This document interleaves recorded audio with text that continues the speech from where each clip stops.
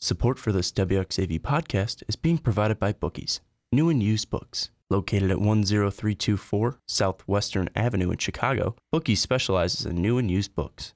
Their selection includes new releases, bestsellers, and books that are out of print. For more information, please visit their website at bookieschicago.com. You can also find them on Facebook by searching Bookies Chicago or call them at 773-239-1110. This podcast is being brought to you by WXAV 88.3 FM and WXAV.com. WXAV, bringing the best podcasts to you. Hello, and welcome to this WXAV podcast. My name is Peter Creighton. You are about to hear a conversation I had recently with Toronto-based journalist David Sachs. Sachs is the author of The Revenge of Analog, Real Things and Why They Matter. In our wide-ranging conversation, Sachs discusses how he first began to notice that analog technologies were making a comeback, why analog technologies impact the human experience, and how college radio may play a role in analog's resurgence. If you are at all interested as to why vinyl records are making a massive comeback, this interview will help give you some of those answers. Here now, my interview with David Sachs. When did you first take notice that analog was kind of making a comeback? It was the whole thing started for me about 10 years ago when I was living here in Toronto with a roommate, and we had just kind of digitized all our CDs, put them on iTunes, figured a way to stream them to the stereo, and then almost instantly stopped listening to music. Like it was really out of sight, out of mind. And then very shortly after that, my roommate's parents gave us their old turntable and a bunch of records. And, we started listening to those records and kind of comparing them to often the same songs and the same records on MP3s. And the difference, not just sonically, but like in the way that we were listening to it, and started noticing that more people, especially my contemporaries at the time, people who were, 25, 26 at the time, were listening to records. We're getting into turntables. We're getting into, film photography and vinyl records and notebooks, and that there was something bigger that was sort of going on. And really, over the past decade, which is the exact same time that kind of the iPhone came out and sort of the smartphone era that we're living in really blew up, is when this started growing almost in parallel to that. Yeah, it's so interesting because mine is similar in the fact that I started really buying records around this time too. This like 10 years ago. It's really fascinating how this technology is almost parallel with the the reemergence of vinyl, if you will. Yeah, and I think there's a reason for that, and that's, you didn't need to buy this stuff anymore. You could, starting 10 years ago and stream music through different services, Pandora at the time, Spotify started around then, and then increasingly, through Spotify and its other competitors, you could pretty much get anything you wanted musically for free on your phone at any time and sort of play it on any kind of Bluetooth speaker. And instead of sort of making people say, well, this is great, I don't need records anymore, I don't need these physical things, it's almost like, well, great, now we can get all of this for free. So I'm going to now have the money and the freedom to go out and buy the records that I want. And also making people realize what they missed about physical music. That it wasn't just the sound, it was everything associated with that experience. Going to record stores, spending time there. It's a pleasurable experience shopping for records. It's not like buying, paper towels and diapers. Having a collection, bringing people over, playing with it, that social aspect of it, right? All those things are that are things that people were able to appreciate more once they were almost, liberated from having to buy physical music. That's absolutely fascinating. Now, in your excellent book, it's called The Revenge of Analog, which is actually now in paperback. You do a really great job chronicling analog technology coming back. And part of your thesis in your introduction, if you allow me to quote for a moment, is you state, quote, "We crave experiences that are more tactical and more human-centric." Do you think this is why analog technologies are making such a comeback? And then also, How do you see analog technologies kind of fulfilling those needs that you mentioned, that human-centric element, if you will? Well, yeah, I do think it is analog technology is growing now and having this resurgence because it is, everything your smartphone is in. And your smartphone and your computer can do all sorts of wonderful things, and they're incredibly powerful. And everybody has one, and everybody has access to the same things. Everybody can get a Facebook account, a Twitter account. You can sign up for Spotify, you can get on YouTube. I mean, the barriers to entry are low. It's basically free or very little cost, right? Something like Netflix is, I don't know, $10 a month. And so, everyone sort of has that. It's kind of common. And because of that, you're able to sort of see a new value to what the analog things are. You're able to appreciate them in a new way. And a big part of that appreciation is that they are physical, that they don't live on your phone, that they slow things down, allow you to do things in a way that's completely different and provide sort of a balance, if you will, to the ubiquitousness of digital technology in the day-to-day. And I think the humanness and the tactileness, but also the human nature of it is a really big part of it. I mean, board game cafes have grown tremendously in cities like Chicago, here in Toronto, all over the world. And I think a big part of that isn't that, you can just play games there, because you can play any sort of game with people all over the world on your phone or your computer, your Xbox.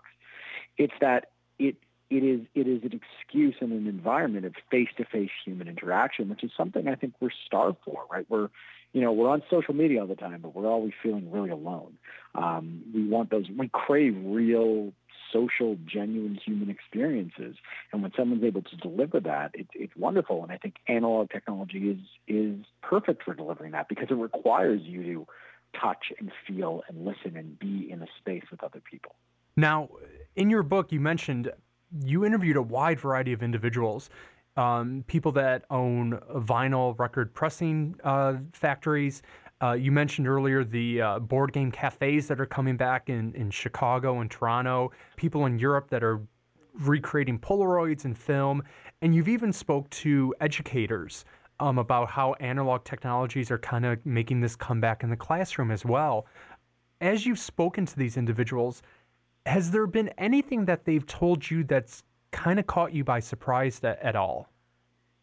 Well, especially in the education thing, I remember one expert who is at a university here in Toronto and studies marketing, and she said, the people who are pushing for e-textbooks and digital-only textbooks tend to be the older, baby boomer administrators who make the assumption that the students who are younger in their 20s and late teens, all they want is digital interaction, because that's what they sort of see them do.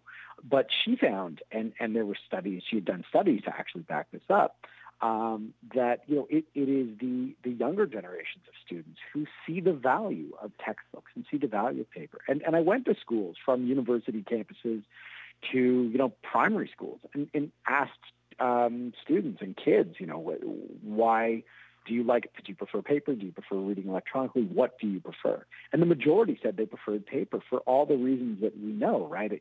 I feel I can read it better. I can mark on it.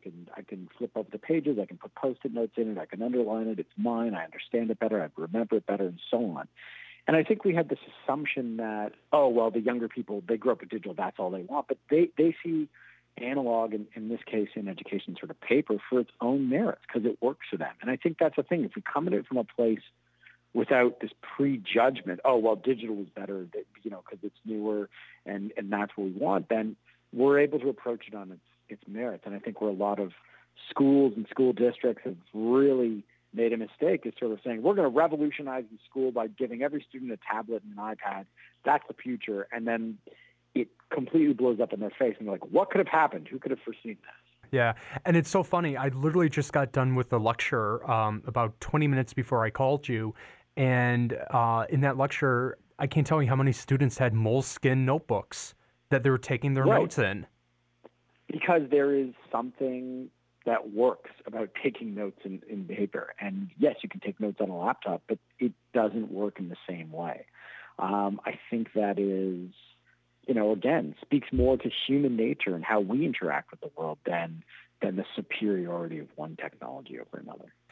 In your opinion, is there one piece of analog technology that's making a comeback that has kind of like surprised you? Like when I read cassette tapes, cassette. I don't understand the cassette tapes coming back. Right, and I think partly it is, from my understanding, a byproduct of the vinyl boom. But the vinyl boom has gotten so big, the price of not only buying but producing and getting a record made, and the wait times for it has grown so high and such a long delay, that young musicians and bands who want to sort of give something to their fans, who want something to sell at their shows, or see their music in a physical medium, have said, all right, well, why not tapes, right? So like punk bands, tape is punk. Mm-hmm. And tape is, really indie. And I think that's it's a really interesting thing, right? It's sort of vinyl illuminated the benefits of analog music, and so a lot of people say, well, hey, what about tapes, right? Yeah. Now, you currently work in the media. You're a journalist in that. How do you see analog maybe influencing, or maybe even to a degree improving, the field of broadcasting or journalism? Is analog even having an impact in that area? Well, I think it always has, and I think now it is a question of sort of credibility, right? I find the most credible publications out there are the ones that are tied to some analog form of media. So whether it's a newspaper like the Washington Post or the New York Times, or a magazine like the New Yorker or Wired, or Business Week, if it is rooted in something that's physical and real, there's an economics of it there, but there's also kind of a measure of quality, and I think it's different where someone like BuzzFeed does fantastic journalism and fantastic work, but it's still best known for like cat lists and stuff. Mm-hmm. And that doesn't detract from the investigative journalism they do. I think it's just, it is somewhat different. In the same sense, there's trillions of wonderful podcasts out there, but the NPR stations and even the podcasts produced by NPR stations are still, heads and shoulders the king of the medium. And that's because not only do they have to appeal to the people who download them specifically, they have to appeal to anyone who just turns it on at any time. And because of that, they acquire a certain balance and professionalism and tone that makes them sort of stand above the rest. How do you see analog and digital coexisting together? Well, I mean, that is the reality of the world that we live in, right? You can read books and buy records, and then you're still on your phone emailing people, texting them, previewing songs that you want to listen to on Spotify while you're in the car. I think that's sort of the future. And I think the digital companies are the ones that are realizing that. You see Amazon opening up bookstores, buying Whole Foods, and entering the brick and mortar retail market. They're not doing it to kill brick and mortar. They're doing it because they know there is actually a value there, and that digital is just one piece of the puzzle. It is not everything. It's not the be-all and end-all. Now, as I mentioned before, I work at a college here in Chicago, and I oversee a college radio station.